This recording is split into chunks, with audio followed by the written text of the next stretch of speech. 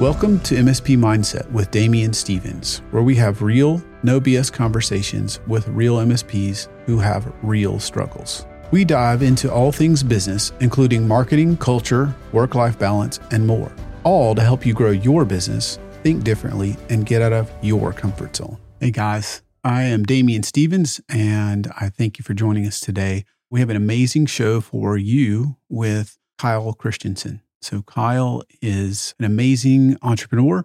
Thanks for joining me, Kyle. Thanks for having me on, man. Absolutely. We're in person. This is weird, right? Doing this. This is my home studio, guys. So thanks for joining me, Kyle. This is the first ever in-person one. So that's not what IT people do. This might be an industry first, actually. Right. I want to come back to that. I kind of jumped ahead with that. I want to introduce you more. So CEO of Kyle is the CEO of K7 Leadership, probably the CEO of Kyle too. Yeah. And that's my wife's title. Yeah. And done a few interesting things, in my opinion. Couple things like grow an MSP from 4 to somewhere near 15 million in 2.5 years. Have been a part of Sierra Pacific, where you've worked with just seemingly uncountable number of MSPs. You've coached MSPs anywhere from $1 million to close to 300 million in revenue, and some other interesting stories. So stay tuned. We have a super exciting show today. We're going to talk about how to get your company ready for exit and what you would want to do there. So let me kind of tee up with the first question. I want to get into that, but tell me, you got kind of an interesting story, like something about Best Buy and they didn't know any better. Like, tell me how you got started. Oh, I got in trouble. Okay. To be quite honest, the IT space in a weird way kind of saved my life. Just like any high school kid, right? You test boundaries. You kind of see where your limits are. And I like to say I hopped the wrong train because I literally hopped the wrong train. I was at an amusement park in California, Knott's Berry Farm. And I decided it was a real good idea to show off to this girl I was out with. And I jumped train car to train car. And it was a school trip. So basically, I was about to be expelled because I basically got kicked out for life on that. And my punishment, because I had decent grades, was, hey, go fix the computers at the school. Well, I fixed them really fast. I wrote a quick, this is like Windows 2000 days. So I just made a quick ISO, pushed it all out, and it fixed everything. And at that time, Geek Squad was just being acquired by Best Buy, and they were actually recruiting from high schools. Kind of serendipitous, because literally right after that moment happened, they referred me as like, hey, this kid kind of needs a job, or, you know, he's going to go down the wrong path. And Best Buy found out real quick I wasn't even 16 years old after they had already written me a job offer. So rather than handing me the keys to a Volkswagen Beetle, they gave me a supervisor position. That makes sense. I mean, you know, a 15-year-old kid managing 10, 11 people. Yeah, I mean, that's way less responsibility than a Volkswagen. That's kind of how I've seen it at this point, right? And at the time, right, like obviously I was just happy to have a job that wasn't minimum wage. And, you know, it really taught me early on how to be creative in managing people, because every single person was about 7 or 8 years older than me. Now, right, we can say what we want, Geek Squad, Best Buy, it's all fun, right, in games, because they're the butt end of a lot of jokes. But if you really think about it, and I've thought about this as I've gotten older, back in 2004, 2005, Geek Squad was probably the largest MSP and one of the largest that has ever existed. How many other MSPs have 1,100 locations? It's a weird thing to admit, but they found a way to monetize IT for mom and dad, right? Little onesie-twosie issues. So anywho, fast forward quite some time at that point.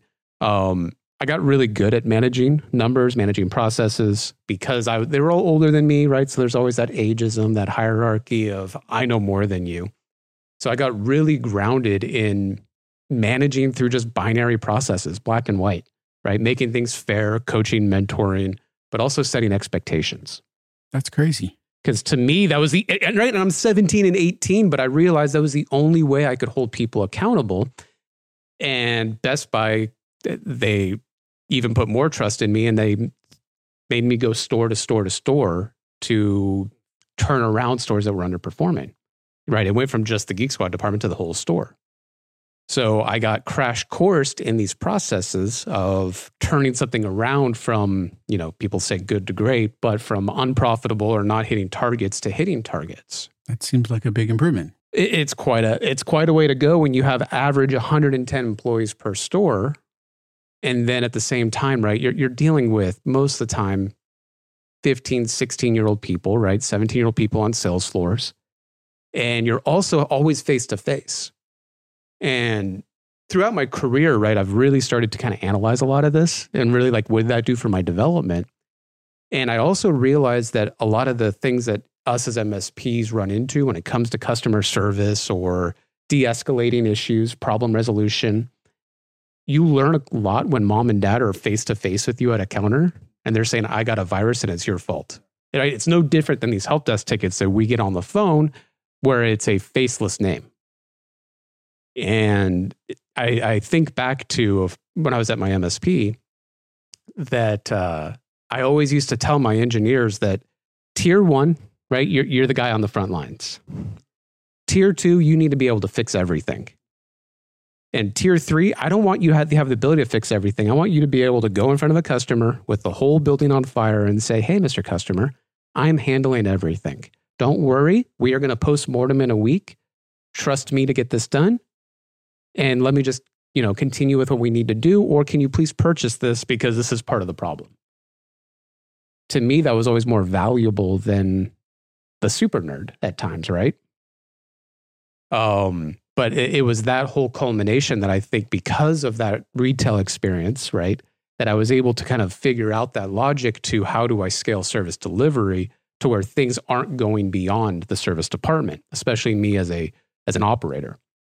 So that kind of created this history in myself of being a turnaround guy, which is different than most of the MSP stories you hear, right, where it's the founder or it's the Michael Gerber E-Myth type approach, right? Where it's a practitioner that has a passion and he wants to share his craft with the world. Well, right, Michael Gerber was really talking about CPA firms and law firms and all of these real smart individuals who didn't understand how to operate a business. And also at the same time, it's kind of where things started to click for me to not really care about my technical aptitude, but really care about strategy. Really care about thinking 6 months down the road, a year down the road, some of my clients 7 years down the road. Because at the end of the day, reverse engineering those problems is a lot more strategic than just throwing a dart at the wall and seeing what hits. Right. So guys, real quickly, keep the comments coming. This is a live show. If you're watching this on the replay, feel free to drop us some comments in. We are having a few, I think LinkedIn's deciding to be interesting today. So if we don't see your comments, try again. And we want to take as many of your questions as we can. We take carrier pigeons too. That's exactly right. Right? Whatever you want to send. 123 Damian Lane, care of. So I want to get this. This is one I'd love to, we've got behind the scenes since I'm not the one orchestrating this, Jeff, today. So thanks, Jeff. Thank you, Jeff. I'd love to zoom in on you here, Kyle, and kind of talk about, you're not the normal founder. Don't hold that against you. But I mean, how did you get in a spot to turn around an MSP? Tell me about that first one. Oh, the first one. Honestly, it's kind of funny because there's Jim Collins. I found out years later, I stole this from him. He had this concept that he took from Aerosmith called Dare to Suck. And the idea was that Aerosmith, right, they would get in, they were probably high off their butts, but right, for the most part, they needed a way to cultivate their creativeness. And that creative nature, what they would do to kind of tell the story is they would have this thing called a Dare to Suck meeting. And that Dare to Suck meeting really was to facilitate bad ideas. Because, right, sometimes we're so self-conscious about the ideas that we're going to come up with that we don't say it, right? We keep it internal. And I actually use this practice now with my clients. And we do this thing where we all write our ideas on cue cards and we throw them on the table and we just kind of sift through them. Some of them are dumb. Some of them are perfect. Some of them need a little work. Right? I mean, think of Aerosmith. They had songs like Love in an Elevator, right? Like they're genuinely just funny ideas, but some of them end up being something. And I've realized real early on that I think internally I've always had that mentality of Dare to Suck, where I didn't really care what idea I said out loud. Now, granted, that's hurt me in my career as well because I can't keep things back, but I've never been the type of individual to not have the wherewithal or tenacity to keep my mouth shut because I want things to improve. I've always been a guy where I always work for the business. I don't work for the owner. And that was a really interesting thing when I worked for Geek Squad, because I think that developed in me, because I always love to say I worked for Geek Squad, not Best Buy, right? There was a loyalty to that culture. And when that started to develop at the first MSP that I was helping turn around, it really came apparent to me that this small business needed things like process. Think of this. Best Buy was so confident in their processes that they gave their 15-year-old kid a supervisor job, right? Like, talk about efficiency. Talk about confidence in how you run something, right? Where you can, let's talk about it from an economics perspective. They literally paid someone $12 an hour to manage 15 people. It's a crazy ROI. Right. It is a crazy ROI. And that was where, when I started to get into the SMB space quite heavily, the lack of processes and strategy and repetitiveness, started to immediately just be glaringly a problem to me. So what did I start doing? I started writing things down, right? Like, oh, we need to fix this, or this broke and we did it this time. Let's put it down. And I became so obsessed with writing process, and then which ultimately turns into angst, because now people aren't following process, right? That I injected myself. It got to the point where within, I think, a couple of weeks, honestly, I was walking into the owner's office. I said his office. It was his bedroom because he was out of his garage, right? I walk in there and I go, dude, give me the team. Like, I need to manage this. And so, right, that kind of one step into the other. And, I got exposed to a lot of things like HTG back then. It was before the acquisition. Got ingested into the community with ConnectWise, really becoming a player on the space. I think this is like 2010, 2011. I was just getting out of college as well at the same time. So a lot of personal things are going on. And it really just turned into, and I remember back then even, we were getting to that like 4 or 5-ish million, about 40-ish employees, where back then we were big fish, little pond. And that's really where I started getting exposed to coaching, because I had these MSPs in my peer group that were also saying like, hey, how'd you do that? Mm-hmm. How'd you do that? Yeah. And to me, it was easy. It was, hey, here's this thing I wrote down, right? Here's this process. Here's this playbook. And of course, that turned into, well, do you have more of these? Mm-hmm. And at the same time, Gino Wickman had released Traction about 2009, 2010, and it started gaining steam. And someone handed me that book, where it was the first time I got exposed to business operating systems. And so I got, just like everything else, to me, it was a big book of processes. And for anyone that's done EOS, right, whether you like it or you don't like it, to me, it was bringing a maturity that then allowed me to work faster, stronger, harder, because as long as things are in this model, all you need to do is add fuel to the tank. Mm-hmm. So much so that I didn't even know business coaching was a thing. Like, no joke, I started helping businesses like implement EOS, like MSPs, without even an understanding that people charge a lot of money to do this. Just helping people, right? I'm just helping people. And not only that is right. I mean, I do have a technical background, right? So when there's a problem, I want to fix it, right? I am a fixer. I mean, my wife would kill me, and she wants to kill me all the time because I want to fix things, right? I'm always like, hey, what's the steps, right? Totally relate to that. Can we have a level 10 meeting with the family? And, it kind of snowballed from there, because then as I started getting certified in EOS and implementing it more, I started to build my own pivots, build my own templates, especially to make the power of that model a lot stronger, right? Because now I'm seeing things like accountability charts, 9 different ways to do it for an MSP, processes, scorecards, the whole 9 yards. So at that time, when I went to the next MSP, it literally was just, I already had the playbook written. So luckily at that time, there was an owner that was willing to let me run with it. And also there was some key other players, obviously, on that team that had that same drive, that same tenacity. And also, obviously, a healthy sales culture. So it wasn't just the one person. It was never just the one person. I like to say that I'm typically the dumbest person in the room. Right. I understand that. But at least I'm willing to ask questions by being the dumbest in the room. Right. Exactly. And that was where I made really the big decision in my career that I wanted nothing to do with technical the rest of my career. Like, that was the line that I drew in the sand, saying, I don't want to learn another script. I don't want to learn another tool. I don't want to learn any of these things, because then I just get in the weeds. Like, it's a self-control problem. And I see this in so many of my clients where they see a tool and an endpoint and they think it's going to fix a behavioral problem. They think it's going to build an accountability problem. It's going to fix a process problem. And a lot of times a tool, from a cost perspective, needs to save people time. That's the ROI at the end of the day. That's the only reason you should buy something from an expense or a COG perspective, because it's cheaper than the labor.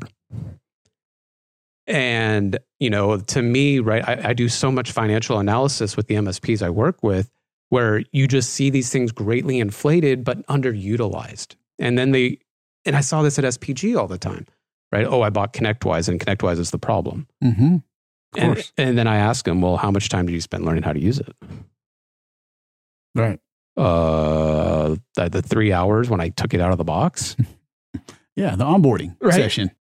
Well, and it's funny because then, right, the questions always become, should I switch to this? Should I switch to that? Just get a different tool. Fixes all your ail, whatever. Yeah. I think as tech people, I'll speak for myself, founder, you want to get a new, what am I missing? What could I be missing that's shiny and new? And if I just go do the new thing, right? And I think there's probably some fear where you're going, maybe I'm missing out on something new. Maybe I need to go get the shiny new thing because, technology changes all the time. So if you didn't love that, you wouldn't be in it. So it's, at least I'll speak personally, it's really hard to avoid the shiny objects, put down the new tools and stick with what you got, right? Blame ConnectWise, blame your CRM, blame something and say, if I go get a different one, that's going to change something. Yeah. No joke. I think it's because when you really get your business to a certain level, operating it should be boring.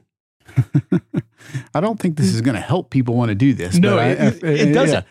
But it shouldn't be firefighting either. Right? No. And the whole thing to it, and a lot of the new clients during their onboarding and when I'm working with them, honestly, my main job is to take the lollipop and slap it out of their mouth half the time. Mm-hmm. One of my clients actually has me on their org chart as the chief reminder officer because I'm the one that has to facilitate their meetings and say, guys, what is our goal? What is our goal? Right. What is our goal? Right. And it's that repetition, right? Kind of the Vikings with the beat on the drum while they're rowing, right? That drum beat is a pulse. That pulse needs to keep going and it needs to happen at the same time, at the same day, at the same place, at the same volume. That's consistency. That's service delivery. And I think we get away from that word service so often and we think we're a technology company when really we're service companies. Mm-hmm. That's right. And that identity shift, I think, is what for us as technologists becomes so difficult. Because to be a good CEO, I can't touch the toy. I can't even pick the toy, honestly, because I need to present the goal, the vision, and that's really it. Everyone else needs to be the do. There's a great book by Dan Sullivan. I listen to it every year called Who, Not How. And really the message is that, as you grow a company, the whole concept of us as a CEO or an entrepreneur is the most valuable thing is my time. That's the one thing you cannot buy. But what you can do is buy other people to do things to free up more of your time. And I do exercises all the time with CEOs where you're $500 an hour, Damien, as a CEO and a founder. So if you hop in a meeting to discuss a script or discuss a service delivery problem, you now just have added $500 to the cost of that meeting. Will you ever have an ROI? You won't. And if you start to really do this practice of what little things can I add time to my day, you now have exponentially added value to your company. Because though really as a CEO trying to grow organically, and I think this is where a lot struggle, you're essentially a marketing employee. Honestly, let's talk real, right? This podcast, right? You as a marketing employee are getting your name out there. It builds trust. It builds a relationship, right? You and I are sitting here right now because of that. And there's so much importance to this that, I've had the instances where I've had to work with CEOs and tell them, I don't think you like being a CEO. You want to be the chief engineer. You want to be the chief engineer. But it's also your company. So why can't you engineer your organization to where you can be the chief technology officer? That's right. You can be that chief engineer. You can be the chief engineer, CTO if you want, right? Yeah. You can change roles. It may be an ego thing to give up the CEO role, right? That's a whole different conversation. But you could. And the other thing is, at least I'll speak from personal experience. I love to troubleshoot, technical person. So now it's like this podcast to me is almost troubleshooting. My point is, how do we figure it out? How do I get the best guests? How do I get the audience engaged? And if I change my mindset to that, where I'm kind of like, this is a challenge, I need to level up and learn new things, just like I would in technology, then it's interesting to me because it's a new problem. If I go and put on my kind of traditional hat and go, sales, like nobody wants to do sales and nobody likes salespeople or, nobody wants to really, at least I didn't want to do marketing. I thought that was just like designing a brochure back in the day or building a new website or, like, I don't know, what am I going to put on social media? Like whenever I stare at that abyss, it's like, this seems like the last thing I want to do. But if you reframe your mindset to a different problem that you need to try to fix and address, at least that's what I found personally allows me to see myself in that role. And if I can't make that mindset, like you're saying, maybe I need to be the CTO. I think it's part of maturity and getting to know yourself, right? Some people are very good at being introspective and metacognitive. Some people are not. Ugh, sucks having to admit your own issues. Right? Oh, exactly, right? And I'm going to be honest, like the one thing I didn't get into my story is how I got fired and how I've been displaced because of sometimes my own passions and my own ways of running teams can sometimes be we always have to grow, right? Like to me, I have learned in myself, I am not a farmer.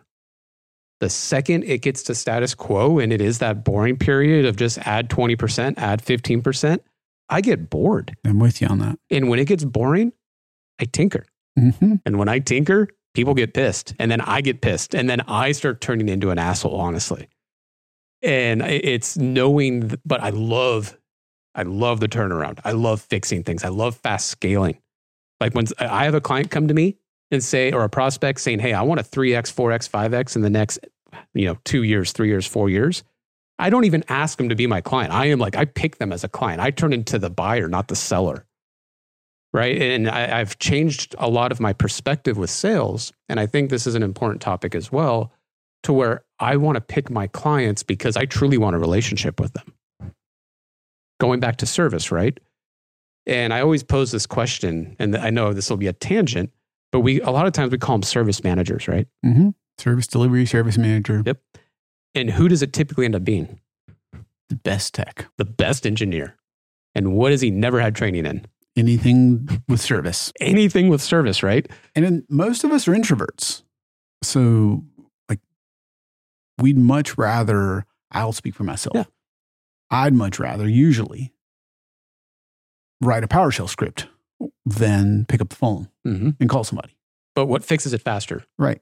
Calling somebody. Picking up the phone. Talking to the customer. Figuring out what their issue is. Figure out why they care. You know how many owners I hear go, if they would just pick up the phone. Yeah. And then we don't do that as owners. Right. It's hard. Yeah. And, a lot of people think I'm an extrovert or, because what I do, I'm actually an introvert at heart. Mm-hmm. Like, and the way I know that is after facilitating, doing a board meeting, working with clients, when I get to that hotel room and that door shuts, I am exhausted. Yep. Like, that's how you know you're an introvert. I power down and I power down hard. Like I get on the plane, noise canceling headphones, and I zone out. Mm-hmm. But there's a level to where you have to, again, knowing yourself, right? Where if I'm going to be in a role like an entrepreneur, a founder, a CEO, I have to be okay. I have to be comfortable with that. I have to be okay with the aspect of failure. The sound of my own voice, even in the headphones, bugs me. Oh, right. Right? Totally with you on that. And this is to the Just point. your voice, not mine, though. But it's a fun topic, right? And we laugh at it, but there is that part of you that definitely, it hurts internally. Right. That's right. And I know we're getting really far from the topic, but it's important on this topic of CEO and wanting to be the tinkerer, because there is a vulnerability, there is an ego, there is a transparency that you have to put someone in that seat to be the CEO. Yeah. Super, super challenging, right? Talk about vulnerability and trust, right? And most people, right? I feel like I don't want to admit that I couldn't do it. And then getting to where you trust to be chief engineer is a real high bar, let alone I want to turn over the title of CEO, say run my company. Mm-hmm. Right. Well, and that's why traditionally in big enterprise, right, you'll see CEO and president, or you'll see founder and CTO. right? Like there's a way where you can keep that pride, because titles do have a sense of pride. I always hear people say, oh, I don't care about my title. Mm-hmm. Well, you're going to lose an employee. You're not chief janitor. That's why you don't care about your right? Like me, I've been chief asshole. I've been that idiot, right? My title's changed. It's on a variable scale. Uh-huh. But there is that level to where, right, if we go to like Patrick Lencioni, his pyramid of dysfunction, right, that base layer is trust. And then there's the transparency, there's the commitment, because you also have to be committed to that CEO that you bring on board. And where I see so many people get it wrong, it is that commitment. Now that commitment, and why I think over the years where I've seen it go astray, honestly, is because I've worked with a lot of MSPs at this point and a lot of small businesses. Where they get it wrong is the owner never truly commits to the plan. And there's a lot of, I don't want to say immaturity, because I think that's a rude way to put it. There's just, it's immaturity in the sense of you're not really coming to terms with the idea, or you don't know how to create vision for the company that actually satiates you. Right? If I hire a CEO and I'm making $600,000, or if I'm a CTO and I hire a CEO, but I'm still bringing $600,000 to home year, you think I really care that I'm CEO or not? Right. No. Sounds like a good deal. Now, if I'm CTO and the CEO's losing a bunch of money and I'm making $50,000 a year, right, I'm going to ask questions. Now, there's a thin line between accountability and commitment. Mm-hmm. Right? Accountability is find a new CEO. Mm-hmm. Lack of commitment would be then I'm just going to be CEO again. Mm-hmm. That's right.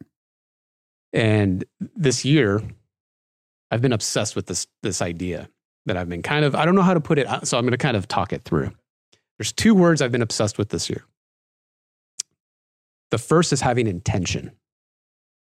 And the reason I've been obsessed with this word, intention, this year is so often I've redone EOS implementations. I'm not an implementer anymore. I guess kind of say it. I've learned over the years that there's a little more je ne sais quoi I like to give to my clients and make it their own.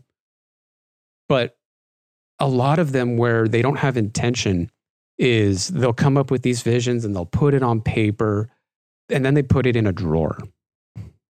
And a lot of the times I've been using the metaphor, it's hard to read the label when you're in the jar because you just do not have the ability to kind of sit back and truly ask yourself, what do I need? And a lot of us are afraid to talk about money. Mm-hmm. Of course. Right? Like almost everybody. It's so almost everybody, right? It's such a taboo topic. But what deep down makes us make other decisions that lack commitment? Right. Money. Right. It's your business. At the end of the day, it's your checkbook. It's your life. It's your legacy. Right. I love the metaphor there. To interrupt you for a second. You can't see the label when you're in the jar. Yeah, That's sorry. really I went right cool. over that. That's a really cool metaphor, right? It took me a second to process. That's pretty cool. I can picture that. Well, and the reason I started to use it, honestly, is more of a sales pitch in a way for myself. But what it was I had these clients saying, oh, we did EOS. And kind of picturing this, right? There's that level to where I'm the CEO. I'm trying to implement this thing called EOS. And I have the book in front of me. And I'm going, okay, guys, so where we're going to start today is we're going to create vision. I'm more worried about being a facilitator, right? As a CEO than I am sitting back and thinking, what do I need for myself, for my life, my kids, my family, my legacy? So where I started to tailor things a little bit was actually doing life planning in hand with some type of operating system. Because what I found was that if I can get to the core, lock the owner and the founder in a room for 3-4 hours and say, how much money do you want? What do you want to be doing with your time? What do you want to be doing with your day? Right? How many days a week do you want to work? Right? Asking all those questions that are hyper-focused on us. And like you said, we're introverts, so we don't like the attention, but almost forcing it to an extent. Now I could figure out a baseline of what allows me to say, if I can hit this, I feel fulfilled. Then when we hop into the business operating system or we strategize and we build out the business plans, can I complement the business goals with the owner's own personal goals? So that if we do have to have a conversation about you're not the integrator or you're not the visionary or, let's figure out what strengths get the company to that point, it's full commitment. Now I can do it with intention. There's a reason. And whether it's I want to sell my MSP or I want to grow organically or go through M&A and acquisition, right? That just becomes a tool now to get to my destination. Then the second word I've been obsessed with is discipline. Yes. And it's not accountability for a reason. For years, right, I always used to think accountability was, people would come to me, Kyle, we suck at accountability. And I'd be like, okay, do you have KPIs? Yeah. Do you have job descriptions? Yeah. Okay. Do you have goals for the company, budgets, forecasts? That was usually a big no. No one budgets and forecasts correctly. But that's a side topic. But really where I would go to home is like, okay, you have all the components to accountability. So either one, you're not accountable to yourself, right? Hire a coach. Or two, you just don't have the internal discipline to work a plan. Go figure. Engineers don't know how to work a plan or a process or write things down. Right. Crazy concept. Right. Crazy concept. It just blows my brain. But the MSPs that I found and I worked with that did grow really fast or they had something special, right? Maybe they're not big, but they do something unique. I work with an MSP in Austin, Texas. They're not big by any stretch of the imagination, but they are a direct Microsoft 365 reseller, right? Usually that's reserved for like the Pax 8s of the world.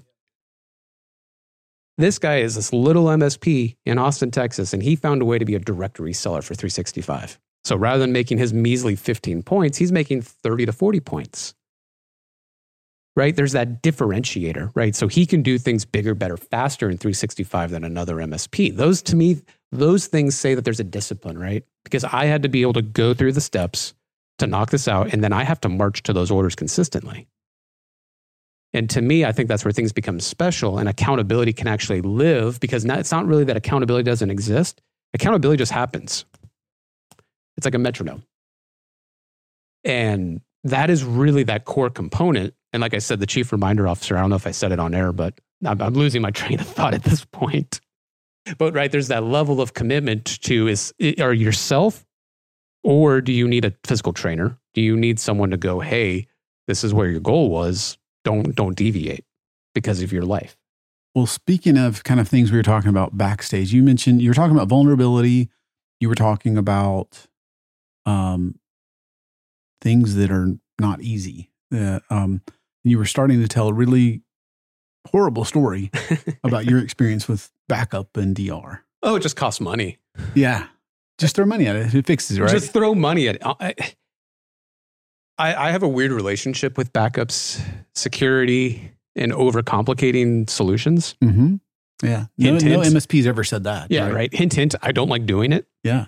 I'm probably going to annoy a few people with that comment because I threw that little S word in there. But to me, right, at the end of the day, your customers don't really care about backup until they need it. Right. I don't want to care about it. No, I don't care if you talk about RTO, RPO, you do the whole math on the whiteboard. I used to do all that stuff, right?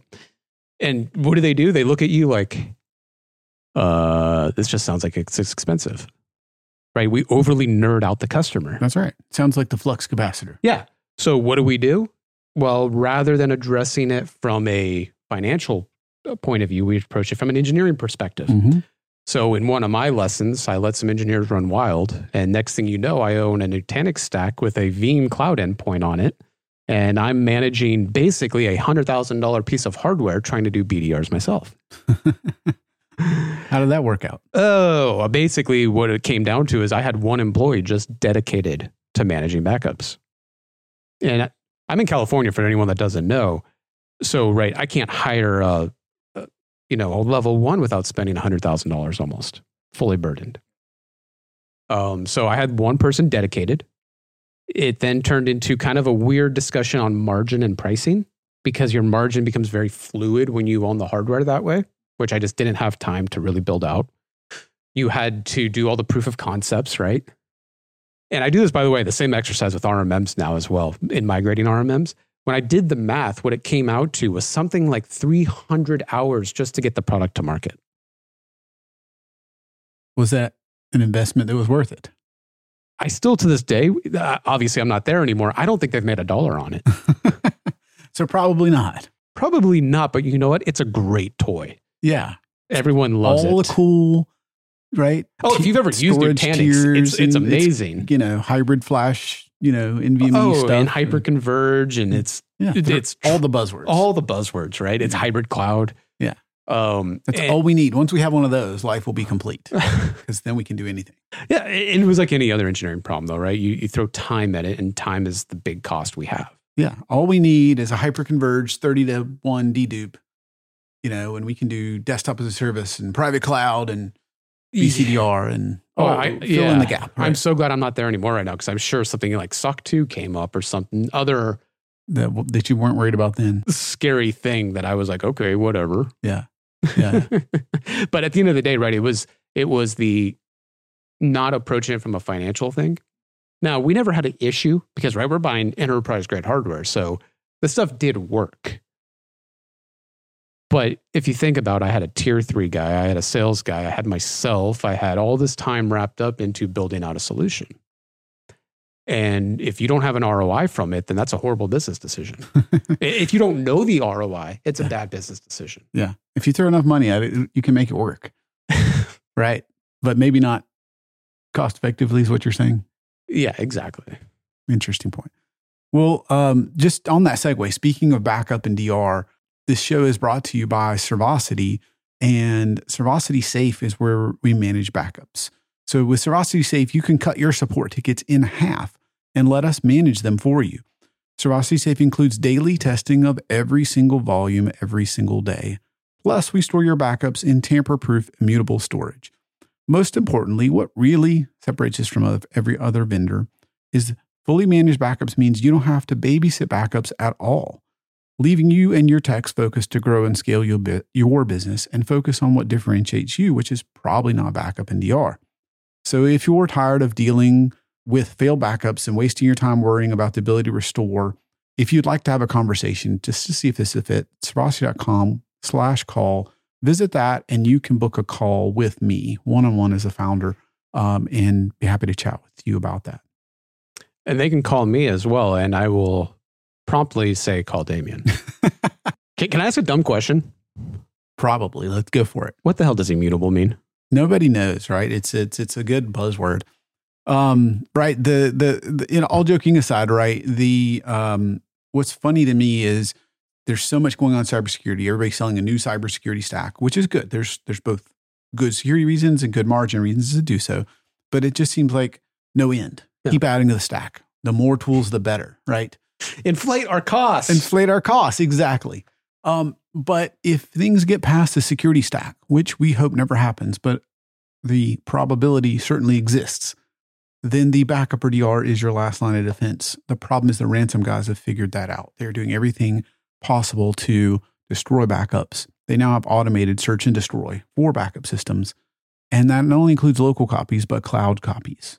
And so immutable storage is storage that cannot be overwritten or deleted for a given time period. And good immutable storage has a third-party audit, not just somebody's word saying that. And so it's probably the best defense we have, I think, in my opinion, against ransomware or other cyber threats. If they can't delete it or they can't modify it, then their odds of getting paid are significantly lower. Now, I would also argue you're only as good as your weakest link. So if you don't have a good testing regimen or process or other things, then you're also going to get into trouble. So that's why we manage things and test them for you. Some people are up on immutability, most are not. And please don't use that buzzword with your client. That was going to be my next question, honestly, is if I walked into a client's office and I said, your backup is not immutable, they would tell me to get the fuck out of there. Exactly, as they should. So yeah, it's the same thing. Like, are you going to go in there and tell them about your next gen AV and how great the SIM and the SOC is? I can point to probably 14 MSPs right now that probably do that. Yeah. Throw some comments in if you're doing that, guys. So that's exactly what I would urge you to not do, but it's just like a good part of a security stack. It should be part of multiple layers in your business continuity and disaster recovery plan. And the reason that we manage backups is I've yet to meet an MSP that will put in the process to do the testing or that can do it cost effectively and make any money. And so on that note, if you would like to drop a comment if you're interested in it or email at the end, I'll give you a special way. We are now giving away our process. Oh, cool. So speaking of process, if you want to run the process. If you want to go spend a bunch of money on this process and hire somebody to work it. If you'd like to have us do it, hire us. If you want to go spend the time to do it yourself, we will give you the process because I want to help every MSP that I can. And so and any tool can do it, guys. Any modern tooling, it's just like you talked about, like there's competitors to Nutanix or VMware or whatever you want to run. You could do it with the competitors. It's just a process. And do you want to do it? And should you do it? And is there any ROI in actually doing it? It's, as you were saying that, something came to my head, which was, I think as managed service providers, we have forgotten what managed services means, right? Like think about it. Managed services provider. I provide services that are managed by me. Why do I need to be the IT services? And the whole idea, right, is the one-man band that can do a million different things because he has all these fractional services. And it's cheaper than hiring. But somehow we like magnetized it because of pride of, no, I'm going to hire somebody at twice the cost to do it myself and then wonder why we're not making any profitability. And if they're ever sick or out on vacation, then I hope you don't need it. Or they quit because, MSPs are great at recruitment and funneling that, right? And retention. Well, retention is an interesting topic, but to me, it's I was talking to one of my good friends, Dave Kava, about it a lot, which is, there's a misunderstanding, just like sales, that, when you have your team, it's set in stone. Excuse me. And in that, I need to be always selling, right, to get new revenue in because someone's going to be leaving. But I also need to always be recruiting because someone's eventually going to leave. And there's a concept of that, right, which is if I can get a service and then not have to always be recruiting for that seat or even have that seat on my org chart, right? That's saving time, right? We're getting back to this concept of time. I can be doing things that are more, have a higher ROI if I spend that $500 an hour that Damien costs. He should be doing podcasts. There's a larger ROI to this, not Damien going to check backups. But it's much easier to do the other as it's an more introverted fun, tech guy. Right? Or I like it. Yeah. I'm good at it. Yeah.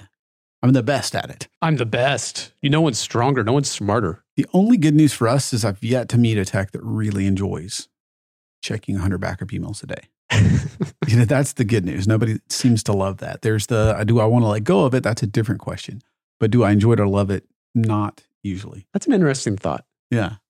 Like I don't like doing it, but I'm not going to let it go. Right. Well, there is, you know the stakes if you get it wrong. So I kind of understand the hesitance to let go, but it's just like putting in a CEO. It doesn't mean you shouldn't. It just means you have to arrive at that and you have to have enough trust. You have to have accountability. Mm-hmm. Both sides. We have to be accountable to you. You have to be accountable to us in the way that we manage backups for you, or it won't work. Totally. So just like bringing in a great CEO. Now, I did have a couple of things I wanted to ask you. So give us the secrets. I mean, how did you go from 4 to 2.5 million? Ooh. Or from 4 to 15 million rather in about 2.5 years? So give us, like everybody wants to know, how do I grow? So how do you grow? How do you do it? Honestly, this is a great full circle because it was intention, it was discipline, it was working the plan and add fuel to the tank. And a lot of my clients, we call the first year of really building out the plan, the year of maturity. Because in that year of maturity, I need to spend that time building out my playbooks, building out my accountability, fleshing out some of my processes, right? Because some of them might be good, some might be outdated. I need to understand that a lot of employees might need new job descriptions, new KPIs. I might need to figure out how do I measure these KPIs or fix a tool to get an output of a KPI. That's not going to happen overnight, right? How many of you guys have clean ConnectWises and CRMs that you can accurately tell you what your sales funnels and your EHRs look like? Your effective hourly rates, sorry. I shouldn't use acronyms. Not in technology. No, right? Yeah, that's a horrible habit, honestly. And in that year of maturity, really hammering down, okay, how are we going to get there, right? That's where you allow your team to figure out the hows. So a lot of times those years of maturities, those are smaller years, 40, 50%. Or not 40, like 20, 30%. At that end of that 20 or 30%, be solid in your forecast and budget. So let me hold on. So you said those are smaller years. You mean the year of maturity, you're going to grow year of maturity or 20, 30, 40%, not 100% year over year. Not 100% year over year. Because a lot of times what I have found with my clients, doing 3x, 4x in 2 years is not a speed that a lot of companies are ready for. Right? You have to have the right staffing. You have to have the stomach for it. And that's a big one. The stomach for it is probably the hardest part, because I can tell you right now, every single customer that I've dealt with, all my clients, they've had attrition. They've had either customer attrition or employee attrition. And it's because the company that I want to be tomorrow is not the company that I am today. And it is possible that that employer or client that of tomorrow or of today is not going to like the company that they work for. So I have to get into a place to where I am so intentional with this plan that if an employee says, hey, I don't really like this company anymore, I don't take it personal, and I don't take it personal on them. Right? It becomes a professional discussion of, that's okay. And we unfortunately don't have a seat for you with where we're going. Let me help you find something in your career, right? You can make it amicable. You can make it professional. But going back into recruitment, right? I need to be in a level to where I am recruiting at a rate that I can bring people in fast. And a lot of people like to complain about recruitment. Oh, there's no good hires out there. And then I ask them, what effort did you put into recruiting people? As little as possible. Oh, I put the job on ZipRecruiter. Yeah. And if you're like me in the beginning, I copied the job description from another MSP because it sounded, we both need a services engineer. Yeah. I'm sure they're all the same. Our cultures and our companies must not be different, right? Oh yeah. I'm like everybody else. I got this best practice on Reddit, and it said, this is a job description for a tier 2 engineer. This is totally what my business needs, right? There's no intention there. This is going back to that word. But once you have that flushed out and I can build an actual intentional recruitment funnel, which is, by the way, the same effort of sales and marketing, because there is marketing and recruitment, and there also is a funnel for recruitment, because, right, you got to screen them, you got to fill the funnel, you got to have someone looking. And when you get these, and right, these aren't hires. A lot of times I say these things, they go, Kyle, it must be easy because you can just hire all these people. No, these are people wearing 2 or 3 hats. But what we're getting to and what we're growing to is everybody wearing 1 hat. So when you put these pieces together and, right, you go, okay, when we take off a hat, right, like now we know everyone that needs to take one off, right? I put Damien's face in 20 squares. And we know Damien has the most number of hats. So our objective throughout this year is to eliminate hats or boxes, however we want to make the metaphor. So as you go through this process, right, it always becomes who is going to do that? Who is going to do that? Who is going to do that? Not how are we going to do that? Because the how has already been created essentially, which is that growth level. If you want growth. Sounds strangely related to that book you mentioned. It does, right? And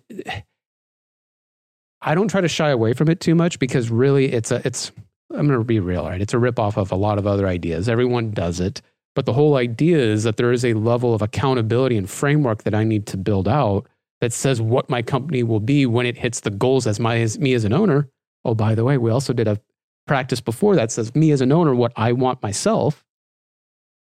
So now we're in this harmony to where we're in tension, we're disciplined, we're working to it, and there is no hiding from accountability at that point. And when I mean not hiding from accountability, this goes into that attrition level too, right? That employee churn that maybe I did have that tier 3 guy sitting in service manager. And part of me being able to grow to that next level is have a forecast and budget to where I can have intention to where I need a gross margin of this percentage. Because this gross margin at this percentage gives me 12% sales and marketing budget rather than a standard 6% sales and marketing budget. Because sales and marketing needs to go up, right? The next thing I always hear is, right, oh, I don't have clients. I need more deals. And what they do is they don't learn, they put the same amount of effort as in recruiting, and they think that everything should be 100% close rate and they get one no and they stop selling. Or they hit a revenue band they're comfortable with, and then one client walks out the door and everyone freaks out. It's literally the same behavior. So when you build out that marketing and sales budget a little bit more, you're going to have employees that don't make it. You're going to have sales reps that don't make it. You're going to do it 2 or 3 times and your sales playbooks don't make it. But the goal still has to be MRR. Sell the managed service contracts. Stop trying to get your foot in the door with a lower price service. You're letting your customers dictate what you do. And when you let your customers dictate what you do and you don't have a process for it, you don't have margin. One thing I really liked about Paul Dipple is he always said, or one of his service leadership calculators, beautifully illustrated, you have to do something 7 times to have an ROI. So I started to tell that to my sales team. If you want to go sell a Fortinet, you got to be committed to sell 7 of them. Yeah, that changed the conversation, didn't it? Changes the conversation quite a bit because they've only been asked once in the last 3 years for a Fortinet. Yep, that's right. And they just want to sell the one because it's easy, right? Oh, and this is ignoring the they also don't want managed services conversation, right? Yeah, right. Of course you want to ignore that part. And this is where you as a CEO really have to be fiscally responsible with cash flow, right? I don't see a lot of MSPs have operational cash flow as a KPI, and I kind of go, really? Why not? Because there's that level to where you have to recycle your profit. If you're going to grow fast, you need to be able to be comfortable, right? Vulnerable. I'm going to do 14, 15% sales and marketing budget. I need to see an ROI from that, and I need to know what that ROI is. And then I also need to be intentional with what my sales and marketing team are going after. Every time I see an MSP comment somewhere on, oh, we don't believe in quotas, we don't have quotas. Okay, then you're not going to grow. Yet you'll give a utilization KPI to a service manager, but not a quota to a sales rep? It's the same thing. One is measuring costs, one is measuring revenue. And whenever, I don't even want to get into the utilization topic, but that honestly, it's a simple concept in nature to explain. And I could literally do this show for the next 9 hours on how to make it happen. But really, it's have the plan, have the discipline to work it, and just fucking go.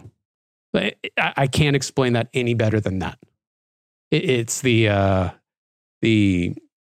just do the work. If you want to grow fast, it's going to be tough. You're going to have to put hours in, and your whole team is going to have to do it and be behind you with it. And by the way, they're going to make like 90% of the decisions. Yeah, that's the scary part as an owner. So yeah, drop questions as you guys have them. We'll make sure to get to those comments. I know we're having some issues with some of those coming through, so we'll get to you guys on those as we see them live or some of them as in follow-up.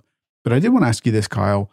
What do we need to do? Like, we call this part 2 of figuring out how to figure out alternate exit, right? Mm-hmm. I talked to a lot of MSPs and like the only thing I can do is get to a certain run rate and then sell to private equity. And there's good private equity and there's really not good private equity. Uh-huh. And so we kind of understand that. But what are the options there? And before you even get to that, what do you need to do to be ready? So I'm not a total fan of my exit has to be acquisition or private equity.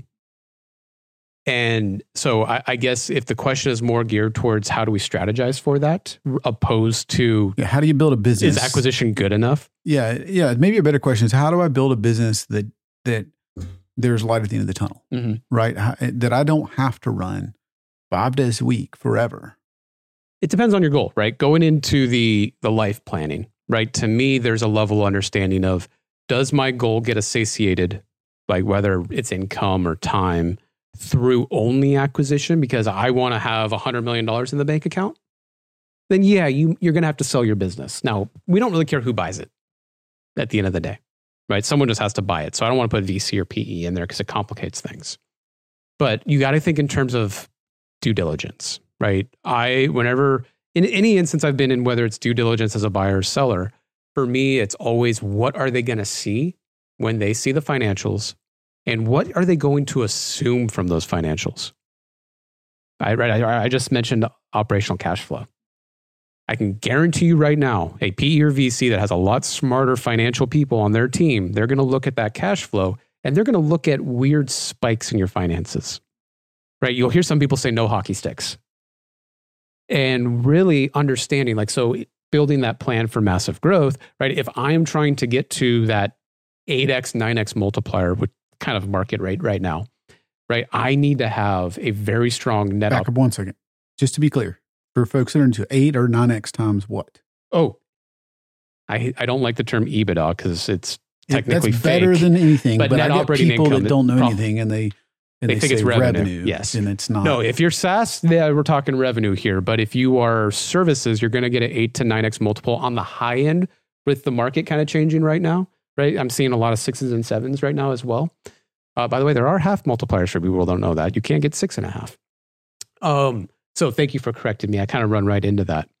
But really, when you are looking for those multipliers on your profit, let's call it profit, what you have to understand is they're going to value off of your trend. And they're going to usually want 24 to 36 months of your P&L month over month. So when they see at 6 months ago, whoop, profit went straight up because you laid off 3 or 4 people, they're going to ask questions. So what I want to do, right, going into my goals and my roadmap of how I build my MSP for exit, I want to make sure that I am eliminating every assumption I can from a fiscal maturity perspective. I want to make sure that everything is very gradual in whether the profit growth, the revenue growth, the cost controls, the sales and marketing budgets, right? This is where I was going to, before you rudely cut me off, on the forecasting and budgeting being so important is you need that forecast and budget for the year so that you can maintain those real gradual growths. And that is then where you get to that point to where if you do go into due diligence and you are 20% net profit, or EBITDA as some people like to put it, right? Then they're going to see a gradual growth and they're going to go, oh, you were just maturing. You were getting better. You've built a system of leaders in an organization that know how to drive efficiencies.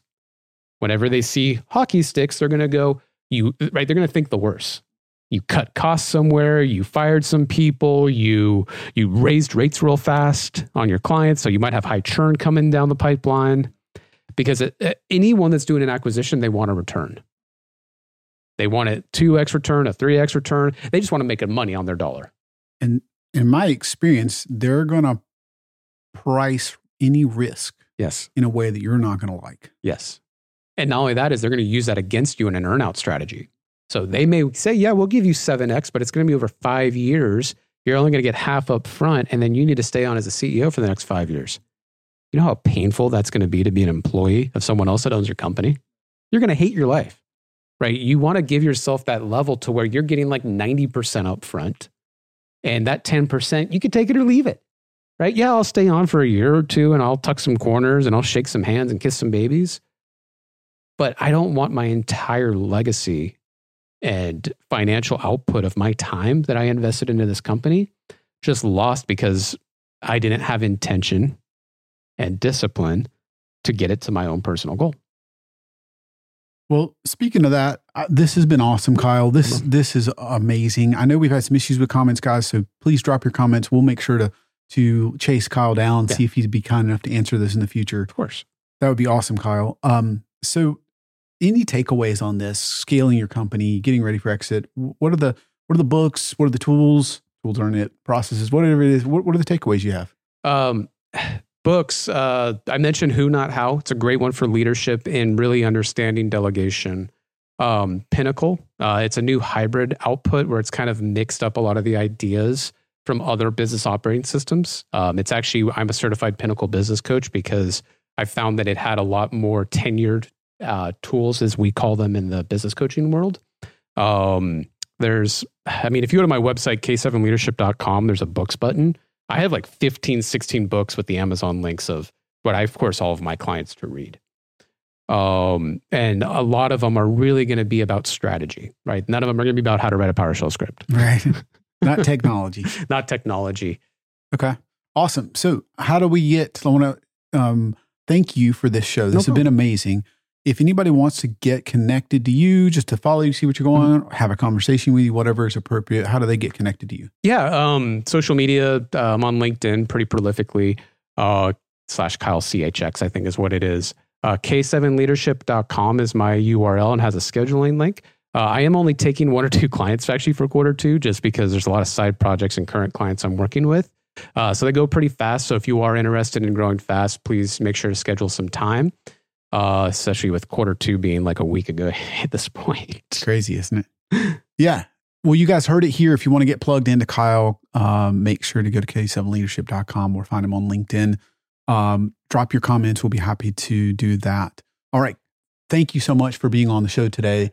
Guys, every 2 weeks we have this show, so please stay tuned for the next show.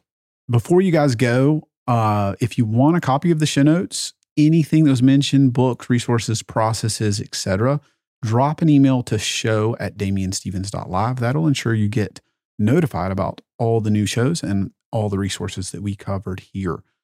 This is just the beginning of a community we're building with amazing people that are willing to have candid conversations on how to build your MSP. If you would like to see if you're a fit to having us manage your backups and take that burden off of you and make it more profitable, visit sprossy.com/call and you can have a one-on-one call with me. Guys, follow me on LinkedIn, drop an email here if you'd like the show notes, or just drop a comment if you'd like to know more. Thank you so much for your time, guys, and we'll see you here in 2 weeks.